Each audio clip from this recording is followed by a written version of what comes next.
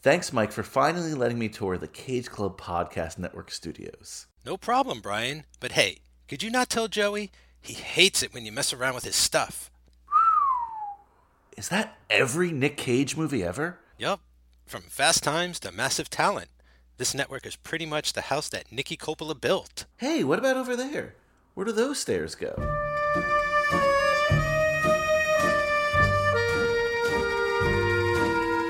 This is Uncle Francis's Wine Cellar. A podcast where we break down the films of Francis Ford Coppola, cut by cut. And this is a Cage Club Network production. Buonasera, have a seat, have a glass, and welcome to Uncle Francis's Wine Cellar. I'm Brian Rodriguez. And where's Michael? We're not starting the podcast without Michael. Here I am. Hey, how's it going? And I'm Mike Manzi. Oh, I love that. I love that intro. We are here for Uncle Francis's Wine Cellar. Once again, we are starting, ironically, with not a Francis Ford Coppola project, but something about a Francis Ford Coppola project. It's going on now as we record. Not sure when these episodes are coming out because this is a labor of love. But we are talking today, The Offer, Episode 1. Episode 1. Is there a episode name, or is it just Episode 1? There is an episode name. I'll get it right now. It is called, let me pull up the Wikipedia, A Seat at the Table. Oh, pretty fitting. All right, I could see that relates to a bunch of threads going on in this story. But yeah, here we are. Episode 1 official, covering The Offer. And if you're not familiar with this podcast, which why would you be at this point, but this is not a wine podcast, though I will be drinking Francis Ford Coppola's wines throughout our recordings. I will be continuing the bottle from our first introduction episode, and it is Francis Ford Coppola Diamond Collection, Cabernet Sauvignon 2018. So I did half the bottle. Half the bottle last time. I was surprised. Whoa. So I still have yet to purchase my wine. I will meet you there soon, but I was just wondering why Uncle Francis doesn't have a nice strain of cannabis out there on the market somewhere. He probably does. He lives in Northern California, you know? Yeah, isn't that the Green Triangle or something they call that? I don't know. You would know more than me. I guess. By the way, we're a home goods family here. Clearly, my wife has only purchased wine glasses that have things on them, written on them. This one says, "Time to wind down." So let's wind down pretty with a good. little talk on The Offer here. Yeah. Off the bat, this is not getting good reviews. The critics hate this. Hate? I purposefully have not read anything or talked to you or anybody else. Well, I don't really talk to that many people outside of the network anyway. But I watched the episode twice. I've got a lot of thoughts, but I'm surprised to hear the word hate being thrown around about this. Well, I have a couple theories on why, and then just for your reference out there, I was going to call them slumberers. No, this is not High School Slumber Party. Just for your reference out there, what, Coppola heads? Nieces and nephews. I want to call them like our nieces and nephews, but that doesn't sound great. Because it's Uncle Francis, but we'll figure something out. Yeah, I don't know. I'm kind of like the nieces and nephews thing. Extended family. Mike, you know what this film was about? Family. It's about the American dream. I have some theories. As to why people don't like it, but let me hear you. Well, this is a 10-parter. Just want to kind of introduce the series, and it is on Paramount Plus. Not a lot of people have Paramount Plus, so I haven't seen a lot of buzz about it, but the buzz I have seen hasn't been good so far. But we don't care about critics here. We just want to have fun. And we're watching it for the Francis Ford Coppola connection, obviously. The Offer is a show about the making of the Godfather. While he's not the main character, he's in it a lot, especially, as we go along. And especially at the end of this first episode here. So, by the way, the first episode is free on a lot of platforms. Yes. So if you just want to kind of get into the series, easy way to get into this series. Right? Yeah. And guess what else is free, Mike? What? This podcast is free. Oh, nice. I see what you did, and I like it. I was surprised to find out, even in just this first episode, I think I can tell moving forward, how little this might actually have to do with The Godfather, which I'm fine with. I mean, I'm sure it'll grow as it goes, but 10 episodes and we're starting like this. Will just give my hand away early on. I do like the show. I mean, that's not to say it doesn't have issues, which we'll talk about, but this is a show on Paramount Plus. It's about Paramount Pictures. It's about the studio. Like, it's not necessarily about The Godfather. Like, it's about, you know, the behind the scenes of making a picture, the process and everything. And, you know, Robert Evans and Al Ruddy and Francis Ford Coppola putting this show together. And that might have possibly thrown some people, you know, just being like, where's all The Godfather? Where's Francis? He doesn't even show up till the last, like, 10 minutes or so. So that's just some initial thoughts that I had about this. Yeah, I'm going to get on a soapbox for a little bit. Uh-oh. Just here we go. Hear me out. Bear with me on this. And I took some notes regarding this, and this has been something that I've been talking about recently with a lot of people. Where are we with biopics? Where are we with true-to-life stories? They're getting adapted a lot, right? Especially for TV. But we're at a weird point where a lot of it that we're getting on TV is bullshit. Yeah, yes, yeah. It is. And I think of a couple things, right? Like, and I think maybe you were in this conversation, Mike. I can't remember. But Bohemian Rhapsody came out a couple years ago, and people loved it. It won Oscars. Yeah. But the real Queen fans hated it because of its inaccuracies. Right, yeah. Yeah, I mean, this goes back to, I mean, this is Hollywood. This goes back all the way, you know, but I would say, especially now, because the biopic, however you want to say it, has gotten a little stale, right? A lot of them are coming out, and just people aren't watching because it has the same formula. Mm-hmm. So they're spicing stories up a little. But you're right. It is Hollywood, because even The Godfather is based on some true people here and there, as we, you know, see in this, but we already knew that with the Sinatra connection. Right. But there are real people in it. And the other show I want to bring up that's concurrently running with this one, came out a little before, is Winning Time, the show about the Lakers on HBO. Oh, okay. That show, super entertaining. I think the acting is really good, but I'm a big basketball fan. And it's such bullshit what they're doing. Like, they're making shit up that they don't have to, because I believe that there's a real story there. Yeah. But if I didn't know anything, and I thought that was the story, I probably would have a blast, you know? I probably would really enjoy myself. Mm-hmm. So I bring all that up to say, I know a fair amount about the making of The Godfather, but I don't know this stuff. Right. So I'm not offended because I don't know if it's real or not. God damn it, is this show fun and entertaining? It's not HBO. Just because it's on a subscription service, it's not that HBO quality. Mm-hmm. But who cares? I'm having a good time. Yeah, I will say my bottom line is I'm having fun. I'm aware that this isn't necessarily the truth or the way it goes down. Nowadays, there might be more of a, not a responsibility per se, but like a level of talent that you should have a more accurate and entertaining biopic if possible, you know, and not have to resort to making shit up. I never read the book. I'm not a huge baseball fan, but to my money, Moneyball is probably one of the best kind of like, it's not even a biopic, you know, but it's like the telling of a real thing that happened, or, you know what I'm saying? It's like an adaptation of a true story.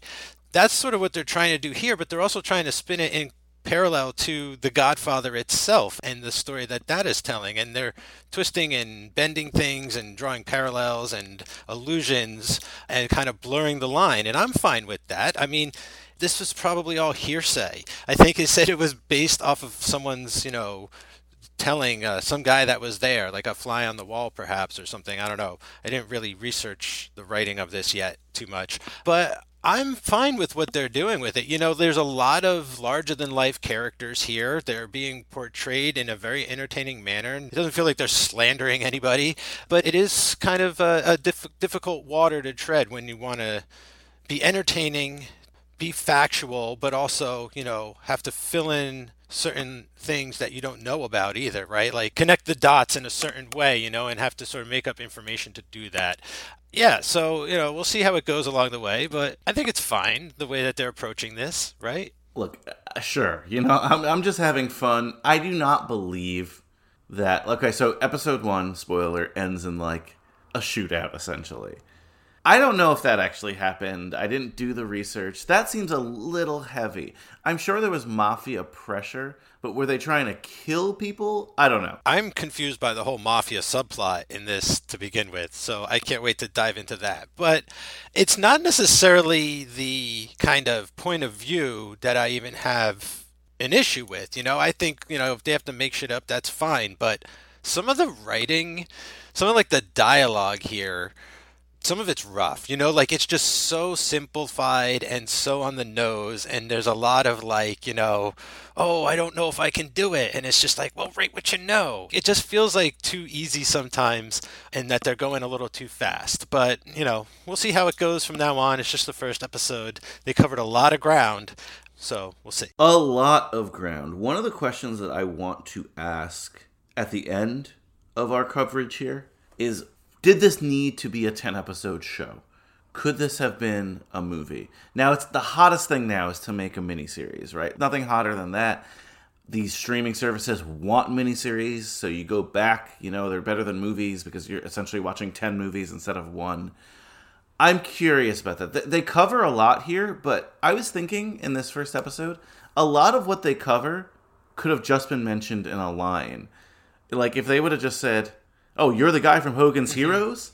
That would have been enough, right? We got the pitch for Hogan's Heroes instead. Yeah. Which, honestly, I like because I think that's fun. But it's like, what does this have to do with The Godfather? Besides the fact that he did that. That's the thing, is like, that's what makes me wonder what they're actually trying to do with this show. If they want to be able to do a second season with a different movie at the same studio and carry over some of these characters. Like Robert Evans deserves his own show. Like that Matthew Goode is amazing. Like that's a crossover character. Like he could go on to do another show. It would be interesting if they went back and did the Rosemary's Baby production. Like there's a lot of places to take this, even if you do more Coppola stuff at a different studio or whatever. Like I just feel like this is sort of interesting fertile ground. Like Paramount sort of seems to have beaten all the other studios to a punch in a weird way, where it's like, let's tell the story of our studio, like where else to do it but like on our own streaming network, etc., etc. We have all these famous movies, like let's go for it and kind of see what happens. I'm sort of interested in seeing where that goes. This is my guess, right? Like, and I have no information about this, but I'm assuming the people at Paramount Plus got in a room and said, we are, starting our streaming service. We have Paramount properties, we have CBS properties, we have Nickelodeon properties, we have this, right? What can we reboot? What do we own? What can we use, right? And a lot of things have come out of that on Paramount Plus. Like they've rebooted shows like iCarly, right? Which is not my generation, or definitely not your generation, but it's a property they owned and they rebooted, like every streaming service, right? They were probably like, all right, we have The Godfather. No one's going to let us remake The Godfather. Let's tell the story of The Godfather, right? I mean, God, I hope they don't remake The Godfather.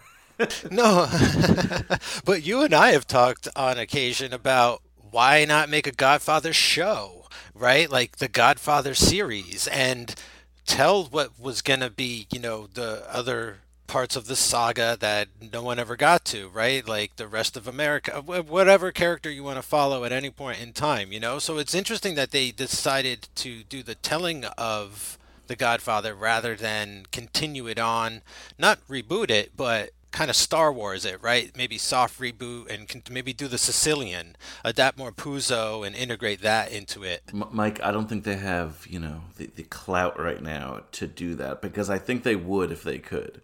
But when did that stop anybody? What's sacred these days? Like I'm happy that The Matrix came back. I'm happy all these series are trying to come back and see what's left in them. But you know what's sacred, honestly? Know. You know what's sacred? The Godfather is sacred. It really is. That's something that, like, you don't cross. Yeah. I mean, honestly, do you know anyone aside from the two of us that was glad to get 2 cuts of part 3? Like, I hope there's more people, like Mike, because that's why we have a show. That's true. That's true. Yeah. Let's go over, since this is the first episode, let's go over the cast and some technical stuff, right? The show was created by Michael Tolkien. Have you heard of him? No. Is he related to the Tolkien? The Hobbit guy? Is No, I don't think so. He is related to Mel Tolkien, who is a famous comedian. I think that's his father, if I'm not mistaken.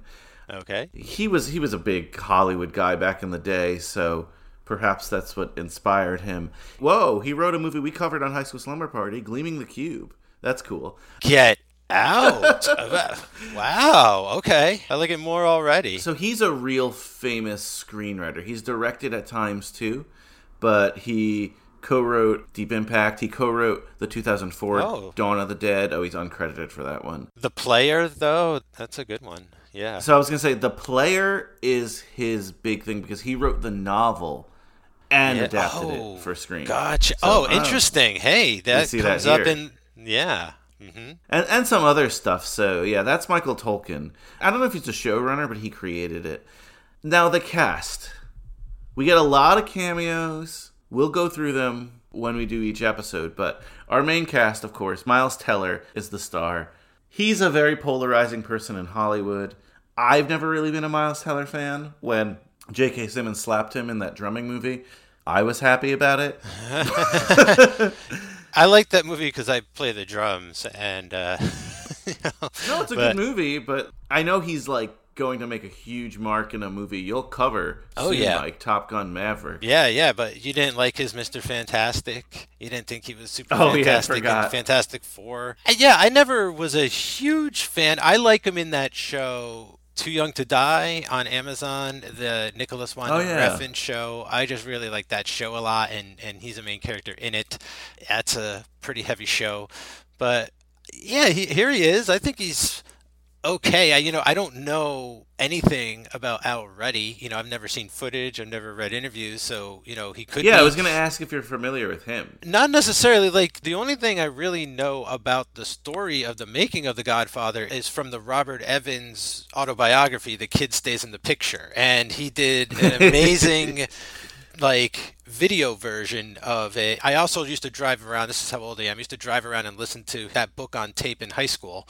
But There's also a DVD, like a movie documentary on it. It's fantastic, and he tells a bit of this story in it. So when he's talking about like Charlie Bluto and these guys, like those names ring a bell, like Al Ruddy, but I wasn't aware of them, firsthand. So I knew the story from the Francis perspective because obviously I'm a Coppola fan, but when The Godfather, we got to start getting these down, but whatever edition came out, it might have been called Godfather Legacy, Godfather Saga, one of those where it was a huge DVD set, and the fourth DVD was special features plus the family tree. It was beautiful. It was amazing. It was one of the best DVDs to ever come out. Gotta find But that told the story of the making more from the Francis Ford Coppola perspective and the Puzo perspective rather than the Albert Ruddy perspective. So we're getting Albert Ruddy's story. That's something that the critics have criticized, that it's this is only one person's point of view.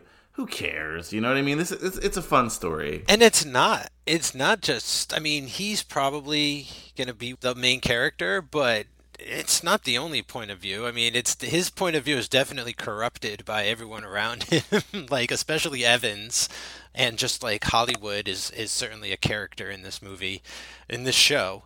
So I don't know. I find him interesting. He's also a good audience surrogate. So, he knows nothing about the business. I know probably a little, less than he does about it, and so it's fun to go through it behind his eyes, Yeah, for sure. And honestly, so far, I think Miles Teller is doing a really good job. The show definitely has that tone of let's show the 70s and crank up the silliness a bit. But you know what, Mike? We love that. We often talk about 70s party movies, Yeah. And the way I look at it is they could have gone a more serious route, done a Mad Men thing about it, maybe. That show is just way more serious at times than it is funny, but this has a lot of funny stuff, and it should be. It's really kind of poking fun at itself, at the industry. I'm surprised to see Paramount say we're in 9th place and all this stuff, and we're hemorrhaging money, and how bad the studio. It's kind of nice to see that side of it, to be it's not all roses, and I don't know. It's just cool that they're not just saying oh, we're always number one and this and that and stuff. So I don't know. I think there's a good energy behind it, and it should be fun because it is just a crazy story, just the way things happen in Hollywood can be fun and funny. So why not crank that up and make it, a good time while you're watching it. A true showbiz comedy. I love it. So Matthew Goode, who I love, plays Robert Evans, Bob Evans. So you know a little bit more about him than I do. Yeah, I mean, I watched the documentary. I knew he was a big-time Hollywood producer.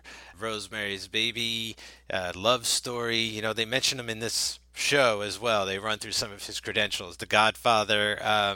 He, I guess, was sort of touted as like a wunderkid. Like he was definitely one of the younger producers at the time, I think, and at an age where it was mostly like a lot of the old guard was still hanging around making the decisions. But he was an actor that it just kind of like worked his way up and could talk the talk and make deals and was smooth and,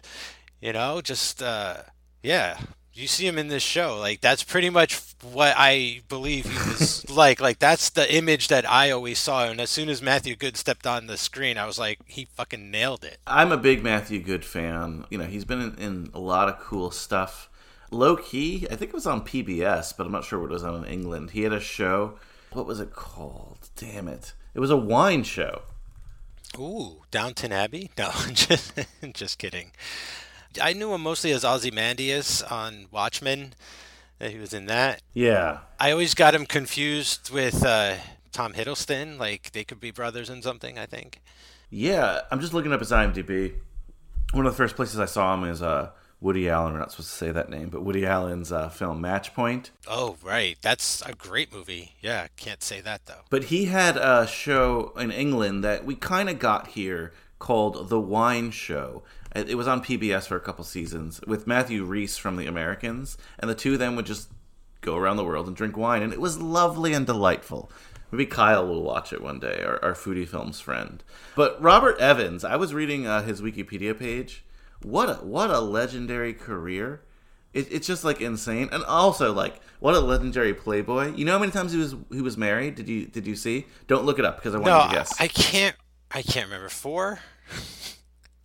4 times? 6 times he was married. There you go, including Ally McGraw. Including Ally McGraw from Love Story we see here. Including Phyllis George, who was a Miss America at one point. Like, the guy. Yeah. The way they depict him here seems to be pretty accurate.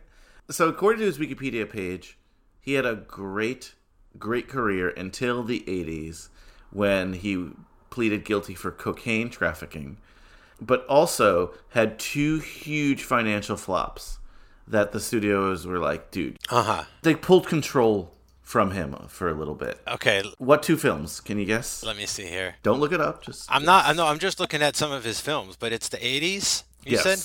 Well, Popeye? Well, it wasn't Popeye, but it was. One is in the 80s and one's technically the 90s, but it was maybe the 80s. Interesting. Yeah, enlighten me. Let me know what's up. Well, one is super relevant to us because it's The Cotton Club. Oh, okay. Another Coppola movie, right? Yeah. Another Coppola movie, Yep. and that practically ruined him. They gave him a second chance. And we'll talk to Cotton Club when we cover it. I think I know. Is the other one The Two Jakes? Yes, and the other one, they gave him a second chance to do The Two Jakes, which is a sequel to Chinatown, which I didn't even know that existed. I did. I've never seen it, but I knew. And it's like, we tried to recapture the magic of Chinatown. What were we thinking? Should have just handed him my badge. Anyway, that's crazy. You got Jack back, but that wasn't the tagline. The tagline should have been Jack's back, but... Have you ever seen the roast of... Who is the roast of? I cannot remember who the roast of, but Bill Hader does this character called the mayor of Hollywood or the king of Hollywood. Yeah. His voice is the same. Yeah, it's this, probably It's based like on old Hollywood. It's probably based on Evans at this point. He had a cartoon on Comedy Central called named after him. I can't remember what that was called, but Oh, really? I didn't realize that. He was around up until the end. He was working because he had to or wanted to, for better or worse. But I remember that show being really funny, and I'm pretty sure he provided the voice for it. So I don't know. Wow, that's crazy. I only recently passed in 2019. Like, I feel like of a healthy old age. I forgot what it was. What was it? 89. Yeah, pretty good. He lived a very a very full life. And the Matthew Goode character here is one of the most fun things to watch in this show. So Juno Temple plays Beth McCart. I was wondering if this was a real character. Okay. So I looked her up, and Beth McCart was Ruddy's actual secretary. She had a similar look and feel, so I actually was surprised by that. I know it was such a male-dominated world, and these shows, and I'm not criticizing them for it, by the way, but a lot of times these shows will bring about more female characters because they really have to and should in today's day and age. And yeah. I thought this might be an invention, but apparently she was a real woman, so that's awesome. That's great, and it's great that, I guess she's getting her part of the story told as well. I kind of appreciated this character because I just really like the attitude of it and the idea of someone who also is breaking into the industry. That's basically what Al Ruddy's doing. He's breaking into the industry through friends and opportunities, and she comes in and sees as an opportunity as well, and she's done her homework, like he really ends up needing her. She puts herself in a position where it's like a problem to get rid of her. There's that fun scene of the studio tour where she's talking about like hallowed ground and this and that, and she's like feeding him names and making sure this and this is the time this which is that. great. Yeah, this is a fun character. I liked it. So it's cool to know that actually existed in some form. And I say male dominated, and that's not to mean that it was only men behind the scenes. There was a lot of women behind the scenes. It's just they just didn't get recognized. So I guess my point was I was really hoping that this was a real person because I wanted someone to be recognized here, and I'm happy that it was. And Juno Temple. I love Juno Temple. Ted Lasso. What's that show she had on HBO? Vinyl. She was in. Oh, right. Yeah. Mm-hmm. A ton of stuff. She's one of my favorite actors going out there today. I think she's amazing in Ted Lasso. And again, happy to see her here. I think she's doing an amazing job. So props to Juno Temple. So far, so good with this cast, right? But let's get to our main man, Francis Ford Coppola. Yeah. Oh my God. I loved seeing him here. We don't get enough in the first episode, but he's just so fucking fun. Sorry for cursing, but he's so fun here. Dan Fogler nails Francis. I mean, God knows there's enough footage to study, but it's remarkable. The costuming, the mannerisms, just like he even does a little bit of, I would say it's not even a voice. It's more like Francis's temperament. If you've watched a lot of his stuff, if you've watched him a lot and you've listened to audio commentaries, you can kind of see like, oh yeah, he has the flow of his voice and all of that kind of stuff going on. And I thought it was just terrific the way he carried himself. I was just like, I'm watching Francis. That's what I'm doing. Yeah, it feels like the Francis I always wanted to see. Honestly, just feels like that. And Dan Fogler is amazing. I think I mentioned on the last episode that the first time I saw him was actually on Broadway in the 25th annual Putnam County Spelling Bee, which is an amazing, amazing play. I hope they revive that somewhere. But, I mean, Balls of Fury, Fantastic Beasts, I think a lot of people will recognize him from, and he's amazing in that.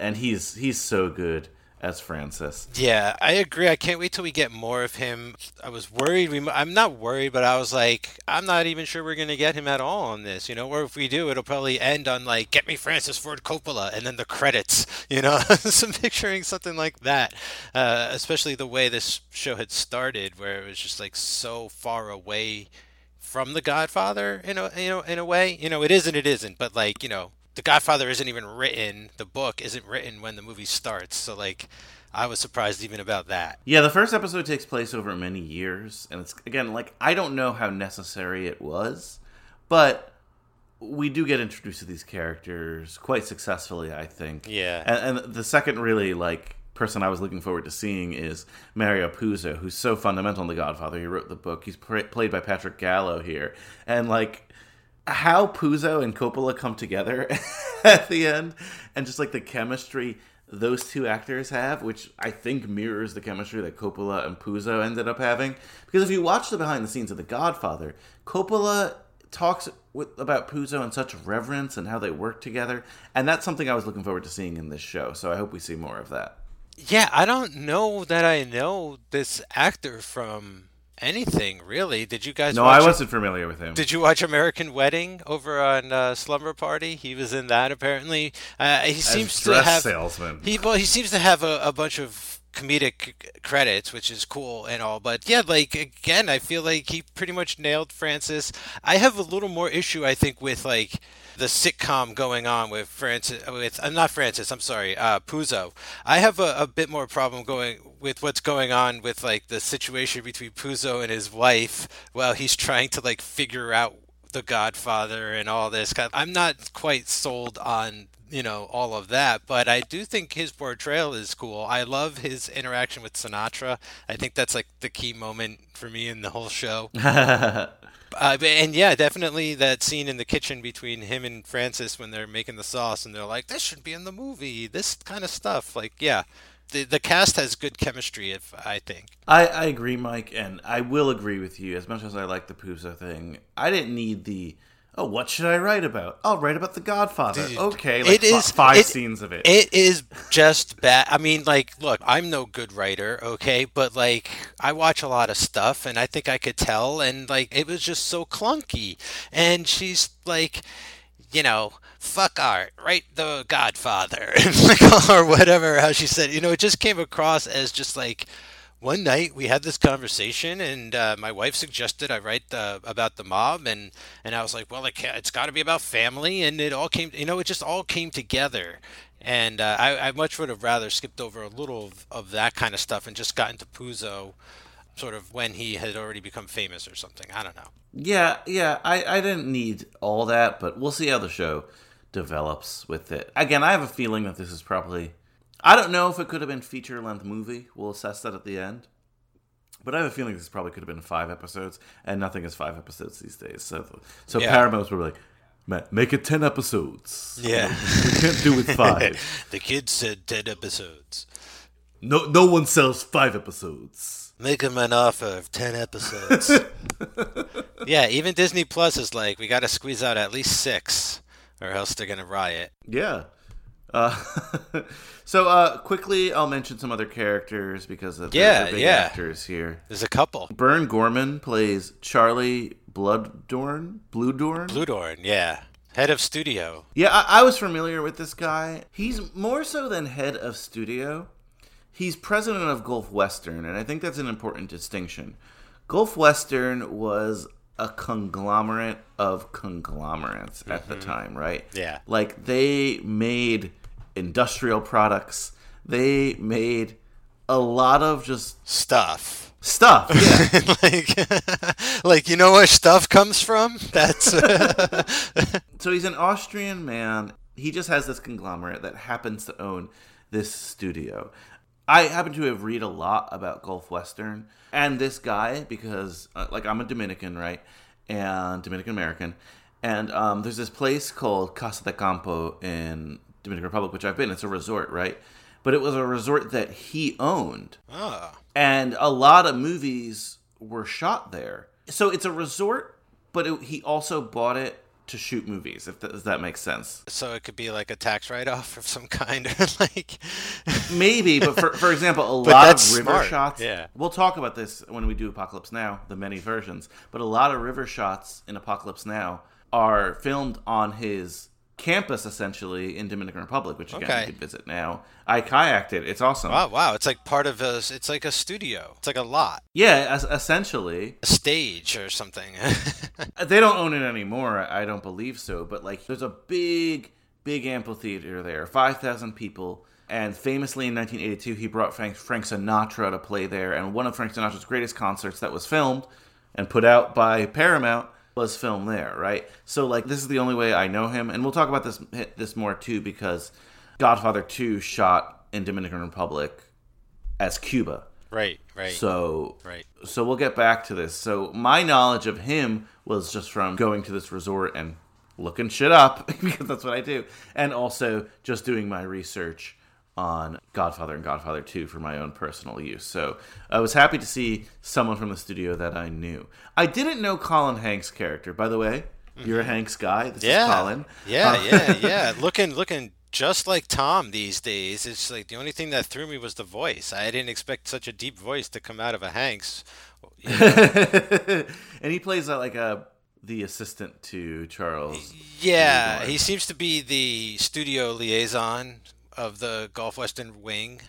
Charlie dispatches him to Hollywood to get Evans, to report back what's everything doing, how's everything going, and to remind him, you're slipping from 8th to 9th place now. And yeah, I wasn't entirely familiar with this guy as a person beforehand, but I'm glad to see Colin Hanks is here, and I think he does a good job with this guy. Yeah, I mean, I like Colin Hanks. I've liked him since a movie I covered on High School Slumber Party, my high school film podcast. Check it out.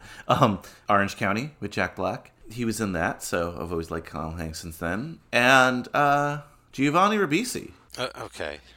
I think we've both covered Giovanni Ribisi films. He plays Joe Colombo, real mob boss. We don't quite know what the F this is yet. Wait, what? What the fuck is this? Like, not only that, what is Giovanni Ribisi doing? This is not good, Brian. This is not... I do not like this. I don't like this. I don't like how it's like, this is actually where all the Godfather came from. Look, like, Joe Colombo once went to a bathroom and had a gun, and there was one of those chain things, just like in the Godfather. Like, I don't like this very much. I'm worried about this part of the show. Probably because it's not Hollywood, it's not about the business. I would be so satisfied if it was just a Hollywood show. And what is Ribisi doing?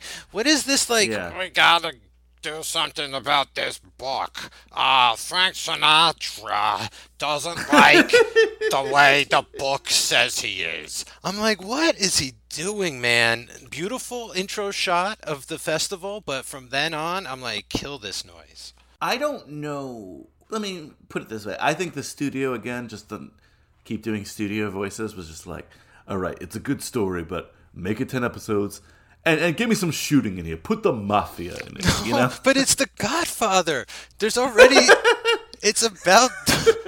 The point is, it's not that stuff. We've had enough of that stuff. Like, why are you injecting the boring gangster stuff back into something about the Godfather? That's just the way I feel from the first episode, the way that it's playing out. It might be awesome later, but I'm with you, Mike. Look, I'm not a wise guy. I'm not in the mob.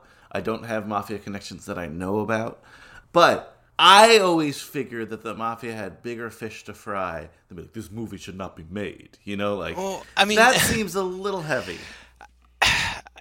Yeah, and that was what kind of set The Godfather apart from reality, right? Was the concept that they would waste their time by sending an enforcer to Hollywood and cutting the head off of their prized horse and putting it in bed with like all of that kind of stuff, or like shooting a producer to get a part or whatever. Like that to me was like the fantasy stuff. It's like, I don't want to know that was really based on something, if it was, or whatever, I don't know. Even if it is, what percentage of The Godfather is that? Yeah. It's about family. And that's what the whole show is talking about when they're referencing The Godfather and trying to get to the core. They're like, we don't want to do it like every other gangster movie. You got to find another angle.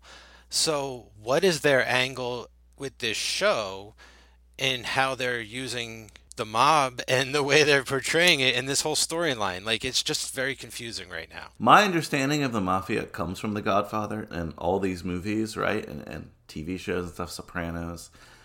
I'll take Sopranos, for example, because it's a show I know a decent amount about. The Italian-American, not at-large community, but like certain organizations like Unico and stuff like that, they were upset at The Sopranos for portraying Italian-American culture poorly. As an Italian-American, Mike, you can speak more to this. No, I'm kidding. But, no, yeah, I was fine with The Sopranos. But at the same time, if you watch The Sopranos, the reverence in that show that they have for The Godfather is amazing. They love The Godfather in the show. I think they watch it on VHS and then DVD, maybe even Blu-ray. And look, I don't want to be that guy who says, I got plenty of Italian friends. I mean, I do. Most of my friends are Italian, but that doesn't make me Italian. But I know so many Italian people who love The Sopranos and love The Godfather and love all that. I'm sure at the time the Mafia was like, we don't want to be portrayed that way, because I get it. Every single Italian-American story at the time, and honestly, largely, if I tell you, name me Italian-American movies, or movies that depict Italian-Americans, 90% of them are Mafia movies. That's crime. I get why they would be upset. Are they going to be killing people or trying to kill people for 10 episodes here?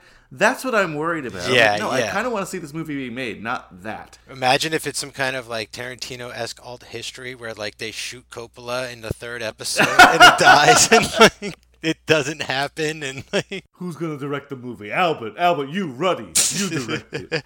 yeah, you might as well write it and direct it. What the hell? Just take over the whole movie. No, but I am also just concerned because you would think that The Godfather is a refreshing point of view into, the mafia family, and to be like, no, it's not just all about the crime. Like, that's kind of like a job. And the whole point is like, these are people like other people, and like they have children, and it's a family, and they have a history and a lineage to just as much a right as anyone for their family to go and do whatever they want. If Michael wants to become a senator or whatever, this and that. So The Godfather ended up sort of portraying the mafia in a better light than maybe another studio might have taken and made it just more of a traditional gangster film and amped up all of the violent stuff like even more or done a lesser job with it. You know what I'm kind of getting at? And so like this comes out and the mafia reads it at the time, and I don't know what they have to be necessarily upset about unless they're upset about maybe looking soft, to be like, this Don is soft and we're not. So like it was just a little confusing from that aspect, but we'll see where it goes. It's not going to ruin the show. I'm having too much fun in Hollywood for this New York stuff to drag me down. Whoa, don't diss New York, but you're right. It's so... Like, I'm trying to go through the history, because obviously, again, Joe Colombo, real guy. These are real mafia happenings. It just right now feels like a separate movie. And as we watch more episodes and we put more episodes out, and bear with us, we might be late to this. But, Mike, I told you this off air. I feel like this is going to be a slow burn show. I don't think this is going to be a show that people are like, oh shit, did you see the first 3 episodes? It was Agatha all along. Like, that's not what we're getting with here. But I do think that people will eventually check this out because it is about The Godfather. The Godfather's awesome. And if you're people like you and I, Mike, you're looking for more Godfather content, always. I think that's the bottom line. Like, if you're a fan of anything and something more of that comes out, regardless of your feelings, you're still going to check it out. Right? Like, even, there's people who are like, oh, no more Star Wars. But then the Star Wars comes out and they still watch the Star Wars, and if it's a good one, they like it, and it might not all be good. But anything sort of surrounding something you like, I think like you're more than likely to check out. So like, yeah, as they say in the show, it's a cultural phenomenon, baby. It's going to be huge. Big picture Rosemary's Baby, but bigger. Rosemary's Baby. I love it. Yeah. Love story. The chick's gonna die at the end, man. Come on. It's never been done before. So, like, it was a cultural phenomenon. So anybody who has, like, an interest in that is going to want to at least, check out some of this and see, like, what the behind the scenes were in getting it put together. Like, who's going to play Pacino? That's what I want to see. Pacino, De Niro. Oh, I can't wait. Do you think they get Pacino and then they de-age him with, like, Marvel CGI? They don't have that. They don't have that budget. Pacino hasn't been announced. Okay, I see it now. Actually, it was someone on the IMDb. Anthony Ippolito is the person playing Pacino. Let me look it up quick. Who that? Yeah, he's got a Pacino vibe. He's like a younger dude, good-looking guy. Oh, yeah. I'll show you. That's your Pacino? At this point, he's kind of talking like this. It's much easier to do later Pacino. Old man Pacino. Yeah, later Pacino. Don Pacino. That was the whole thing. Like, for a long time, he kind of had like the helium, but then he got down like here. I sent you it via our Facebook Messenger. Just a picture of this dude. And I'm like, okay. I don't know if he's going to have a lot of lines. They definitely just like cast it because he's like looks like a young Pacino with the nose and stuff. Yeah, what was surprising in this? We have Robert Redford. Yeah, Bob Redford. Yeah, but that was weird. We got Robert Redford. Who else did we get? By the way, Mike, I saw this the other day. We haven't gotten it yet, but I got so excited and I was going to save it for you. Did you see who's playing Luca Brasi in the show? Oh, yes, I did. Is that Lou Ferrigno? Lou Ferrigno will be playing Luca Brasi. I can't wait for that. Yeah. That's amazing. I'm looking forward to that. This Pacino kid has a bit of a Timothy Chalamet thing going for him, too. I don't know. I could see this. It's not bad. This Anthony Ippolito. We got an Ally McGraw. We got an Anne Margaret.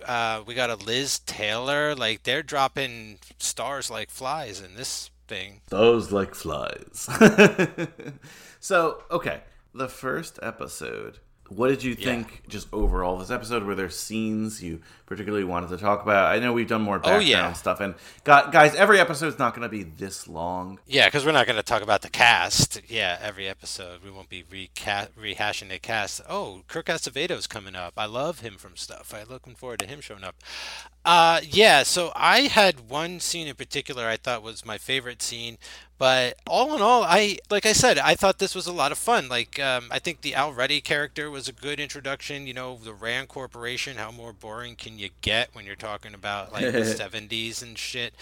Like, it's cool to see Hollywood through his eyes of this outsider. Like, he's a really smart guy, so he's able to navigate that world really well. I like how he buddies up with that actor, and they do the pitch meeting, and they sell Hogan's Heroes. That was a lot of fun. It's fun, but again, why is it here? Well, this is what I like, though. They're doing a lot of setup. They're setting up these characters. It's like, yeah, who is Al Ruddy? Why is he important? Why is he now considered like the premier low-budget producer at Paramount? It's because, well, he was able to do this move from television to movies. He did this thing with Robert Redford and like impressed his boss, right? That deal, even though the movie bombed, he still made that happen. He just shows like initiative, that he's a guy who gets shit done. He produces, you know, he's a producer. So down the line, you know, that's going to come into play. His ass is going to be on the line. He's going to lose it all. There was an interesting, even heavy-handed, but an interesting part of this when the movie bombs with Redford and he's like, I got to get home. And his girlfriend's like, what's really bothering you? And he's like, you know, I never felt that I would ever fail at anything or whatever. And he's like, I don't know what the fuck I'm doing, basically. Like, what am I doing here? Like, I thought that was interesting to show a little bit of that. I don't know, you know, the same with Robert Evans. If you don't know Robert Evans, he's a very integral player in this movie. You're going to see like another whole side of him down the line with him trying to deal with Coppola and trying to get, oh my God, he tries to get Henry Kissinger to come to the premiere. Like, that's going to be insane. Like, the guy is on a coke-fueled, you know, ride to the sky at this point. Like, he's just like out of control. So there's all these factors that are going to come into play. I feel that you have to build up their character, set up all this stuff, you know, front load a bunch of things. So that's just the way I thought about it. So I enjoyed a lot of the stuff, but again, my big question is going to be, do we need all this? Ultimately, I believe I'm going to say yes, because I love The Godfather and I love all this extra stuff. Yeah. I hope we learn things that we didn't know that are true, that are not just the mafia's out to get them. Well, what about like Puzo trying to stab Sinatra with a fork at the restaurant? I don't know if that story's true. But that's a fun moment, and I'm not going to be approaching this show as about the making of The Godfather anymore, so much as a show about Paramount Studios, I think, that are trying to save their ass by pulling off a miracle and making a film that'll save the studio. And that film happens to be The Godfather. So I think that's my perspective moving forward. So I looked it up. According to The Hollywood Reporter, the two men did not get into a physical altercation, but Sinatra was as pissed as he was on the show. So like there wasn't like a fight like that, but he said if I meet him, essentially that's going to happen. So all right. Interesting, a little creative license there. So my favorite moment in the whole show so far was when Al Ruddy goes to see Planet of the Apes. I was going to say, Mike, you got one of your favorite movies here. That was definitely like a great moment. Like that actually happened in Mad Men too, where he took his son to see Planet of the Apes. But I loved that, to see the reaction of the crowd and like to feel like, oh man, I wish I could have been there. And even again, like I don't feel like this is good writing. The scene after that where him and his girlfriend just like sit in the movie theater until it empties and he gives that big speech about like Forget television, movies. Movies is where it's at. And it's like, yeah, no shit, buddy. Like, what? You've never seen a movie before? I was like, what is this sequence? Like, what? Like, I love the idea that he had an epiphany while he was watching Planet of the Apes, but, it's like, what, you never thought to make a movie before? You never felt like you had the ability to like make a movie? You have this fucking hit TV show? Like, it's a logical next step. So I loved it and hated it like all at the same time. And I think that may be my thesis on the show, is like why I'm having so much fun. This doesn't feel like a high level show. This doesn't feel like a no sophisticated show. Like, I think of the opposite show to this, to me, is Westworld, where it's just like there's too much studying you need to do that you just kind of give up because you're like, I'm not going to watch the show 7 times to figure it out. You know what this is? This is True Blood compared to Westworld. Oh, it's closer to True Blood, for sure. Yeah. Even though True Blood's critically acclaimed, everyone loved it, and this has not been critically acclaimed. So if you go on Rotten Tomatoes, I don't say this on my show, High School Slumber Party, check it out. But I don't say this on High School Slumber Party. But, like, usually a movie will have a consensus that Rotten Tomatoes will make up that will describe how people are feeling about it. And this was Rotten Tomatoes' consensus. Overstuffed with unnecessary subplots and cloying winks at showbiz history, this is an offer you can refuse. Oh my god! But you know what? That feels like they're not wrong. They're not wrong. Well, it does have a lot of that. I want to watch the series. I'm having fun, but it has a lot of like showbiz fun. But you know what? I think that is like you and I both said this. This is a fun show. Is it a great show? No.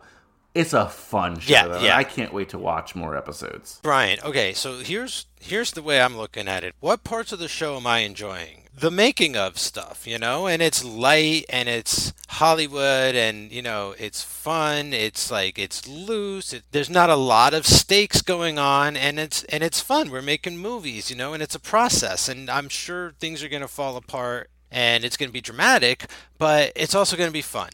Now, look at the other part of the show that I don't like, and it's when they're taking it dead seriously, and it's that stuff in New York with the mafia, with the real mafia, and it's like, I can't take it seriously. Like, I just can't. Like, I don't know what it is. Like, if they did maybe something funny there to kind of counterbalance all of that drama, but I think that's the issue, is like, it's just an unbalanced show right now, the way it is. I think it needs to lean into more of that comedy stuff. You can't.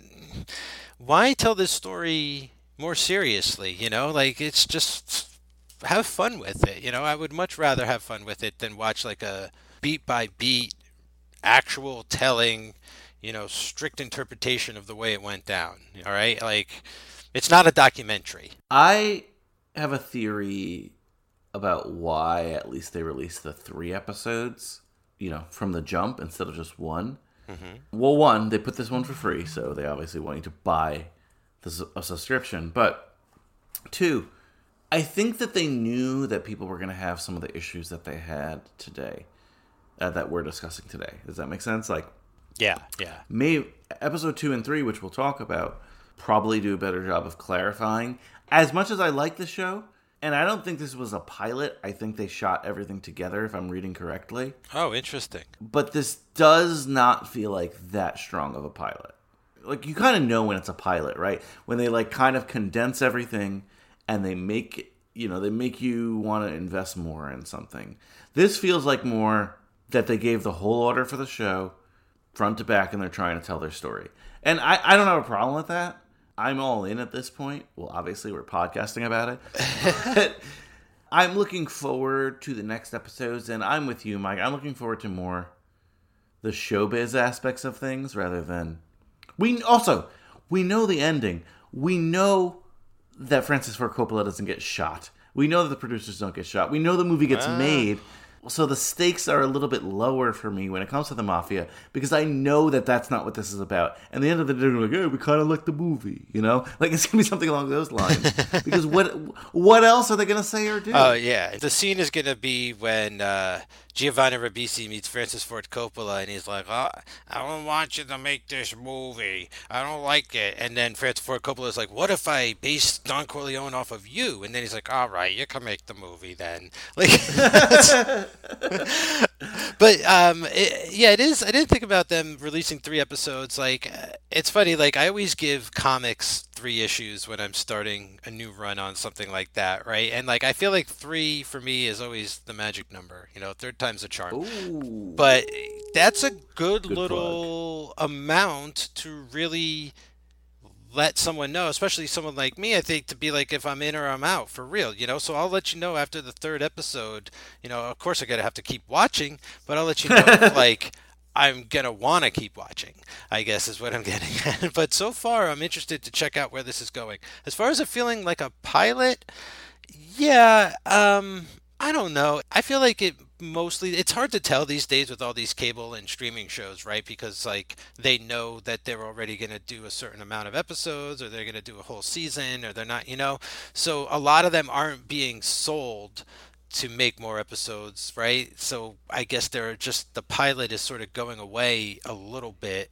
I've noticed that a lot more when I watch shows on like HBO Max, things like that.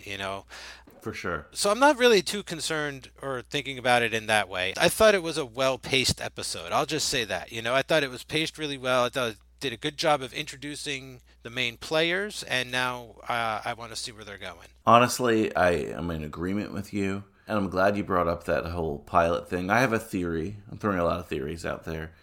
I think in 50 years, 100 years, when they're studying TV, that they will say that whatever year we're in, or they'll probably put the pandemic as the apex, like early pandemic 2020. So we're starting over. It's like post-pandemic television, year 0. I think we're exiting one of the golden ages of television because of the overproliferation of streaming services, how many shows they're putting out. And not all of them are like of cream of the crop quality. We're not watching The Wire here, and we understand that, Like, it's not right to that level, but that's okay, right? Like, I'm a sitcom junkie. Yeah. How many crappy but good sitcoms did we have in the 70s and 80s? Like, look, some are amazing, but some are just popcorn. And to me, this is closer to popcorn than art, and I'm all for it. I'm okay with that. Not everything has to be high-level shit. Ironically, The Godfather is amazing, right? It's one of the greatest movies of all time. This is not going to be one of the greatest shows of all time, but will I have fun watching it? I think so. Yeah, this isn't the show that I was talking about earlier that I was expecting them to make, which is more Godfather. Like, that's the show you take seriously. This isn't Sopranos. This isn't The Wire. I don't want a telling of The Godfather done in The Wire. The characters don't necessitate that type of story, Like, Robert Evans is not running around with a gun yet, paranoid out of his mind, or you know what I'm talking about? Like, it's just a different industry. Like, I don't know. There's a whole different tone going on here, and I think it's the right one to tell this story. The Godfather is a serious movie. Let's have the making of The Godfather be, more lighter than that. A lighthearted affair. I'm in complete agreement. So every episode I want to talk about what our favorite scene is. You already kind of mentioned your favorite scene, which is seeing Planet of the Apes. Yeah. Or did you have another one? There's one more. We got to talk about the scene when they introduce Coppola in the edit suite real quick. Yes. Okay, so I have 2 favorite scenes here.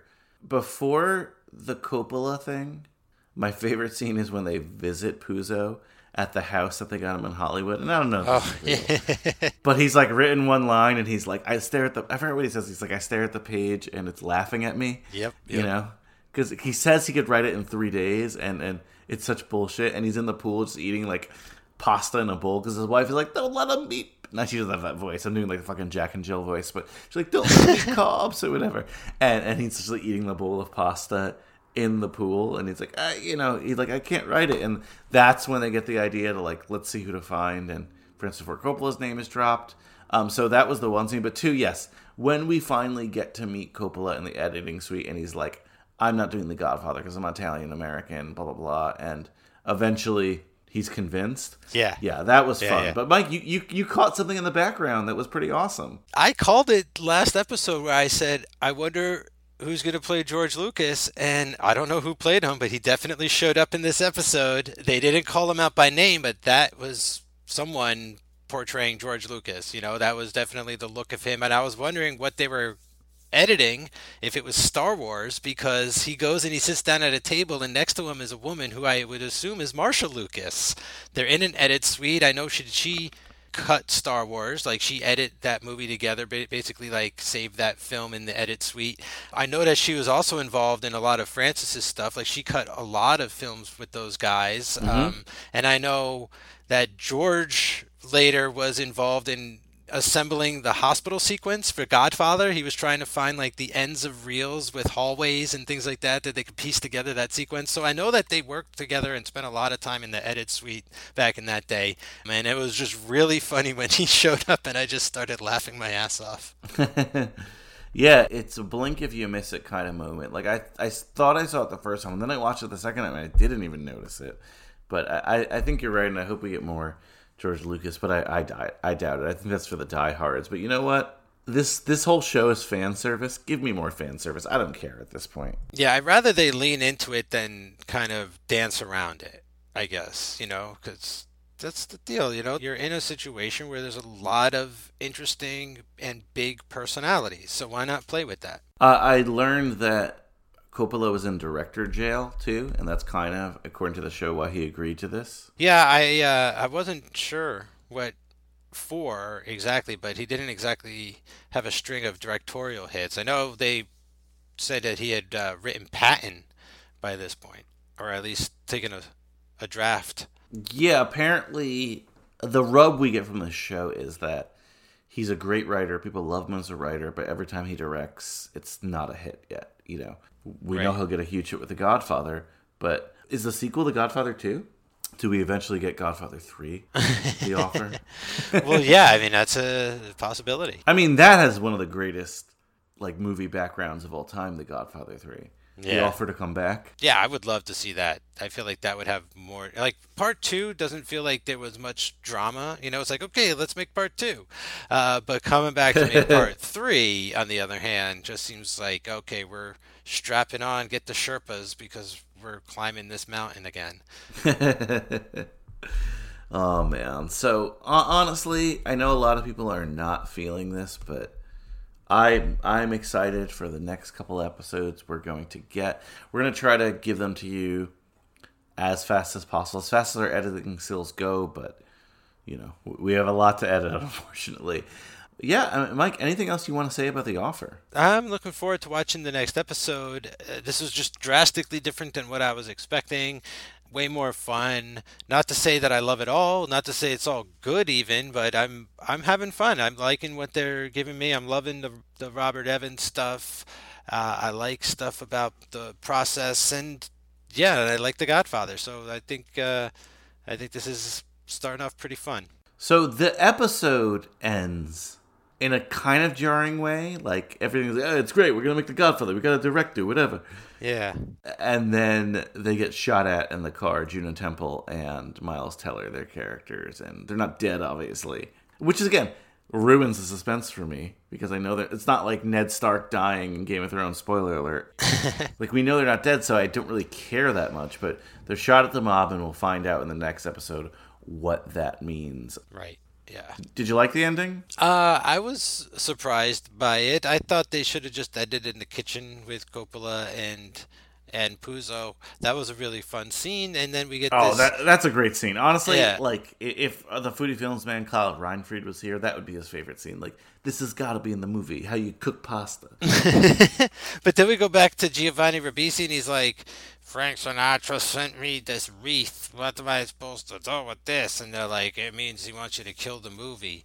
Like, just even there, just end it there. But, I mean, yeah, why do we have to go and do the whole, like, mock hit or whatever they're trying to do with that? I love the idea here that, first of all, Sinatra as the bad guy is hilarious. Yeah. And I forgot to mention it, but it's in my notes. The only person who plays a better Sinatra as the bad guy is Joe Piscopo in SNL. Not that he's a bad guy in that, but he's more like asshole Sinatra versus like beloved Sinatra. Yeah. I wish they got Piscopo for this. Is that's what's happening here? Like, Sinatra's the true Don? That's hilarious, Yeah, it's like because why would the mob do what Sinatra? I mean, it's just so weird. But I bring it up because, like, Sinatra's like, I'm not like that character at all. Yet I'm going to talk to a mob guy and get you killed, which is exactly what the kind of what character happens would do. in The Godfather. It's like, That's what I'm Johnny saying. Yeah, Fontaine. they're trying to, maybe some of the fiction they're developing is to parallel the story to The Godfather more. You know, merge those, blur those lines even more to be like, look, it's actually the same thing. But one heart. That's the Johnny Fontaine song in the movie. Oh, I can't wait to talk The Godfather. I can't wait to talk The Godfather. But I hope you guys enjoyed us talking about The Offer. Please subscribe to this show. Please stay on our feed. We don't have an actual day we're releasing yet because, honestly, we're just going to edit and release. But hopefully you're listening. Hopefully you're watching The Offer. And hopefully you'll tune in after we finish The Offer because we'll cover The Godfather and then we'll start covering some other Coppola stuff. I know you guys are waiting for Jack and the Cotton Club out there.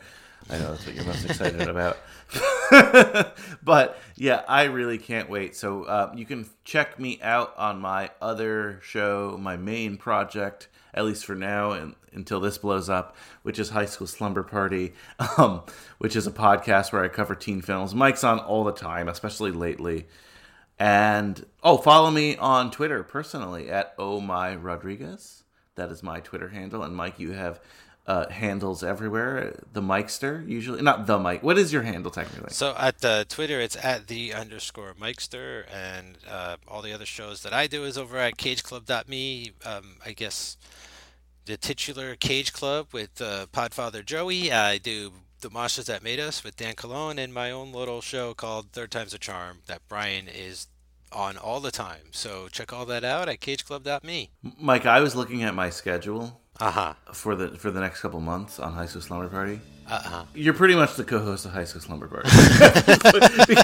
because of how I'm like, oh wait, you said you're on that, you said you're on that, and you're here. So we're gonna be spending a lot of time with each other in 2022. I'll be around. I'm not going anywhere. And I'll be drinking some wine, some Coppola wine. So I can't remember how we end this show, but I don't know. I can't remember either. How does the Godfather end? And that's an offer you can't refuse. Yeah, subscribe to our podcast, and that's an offer you can't refuse because it's free. If you think of something better by the time you release this, feel free to just tag it on the end. And this is why we're not in Hollywood writing films. And I'm Mike Manzi.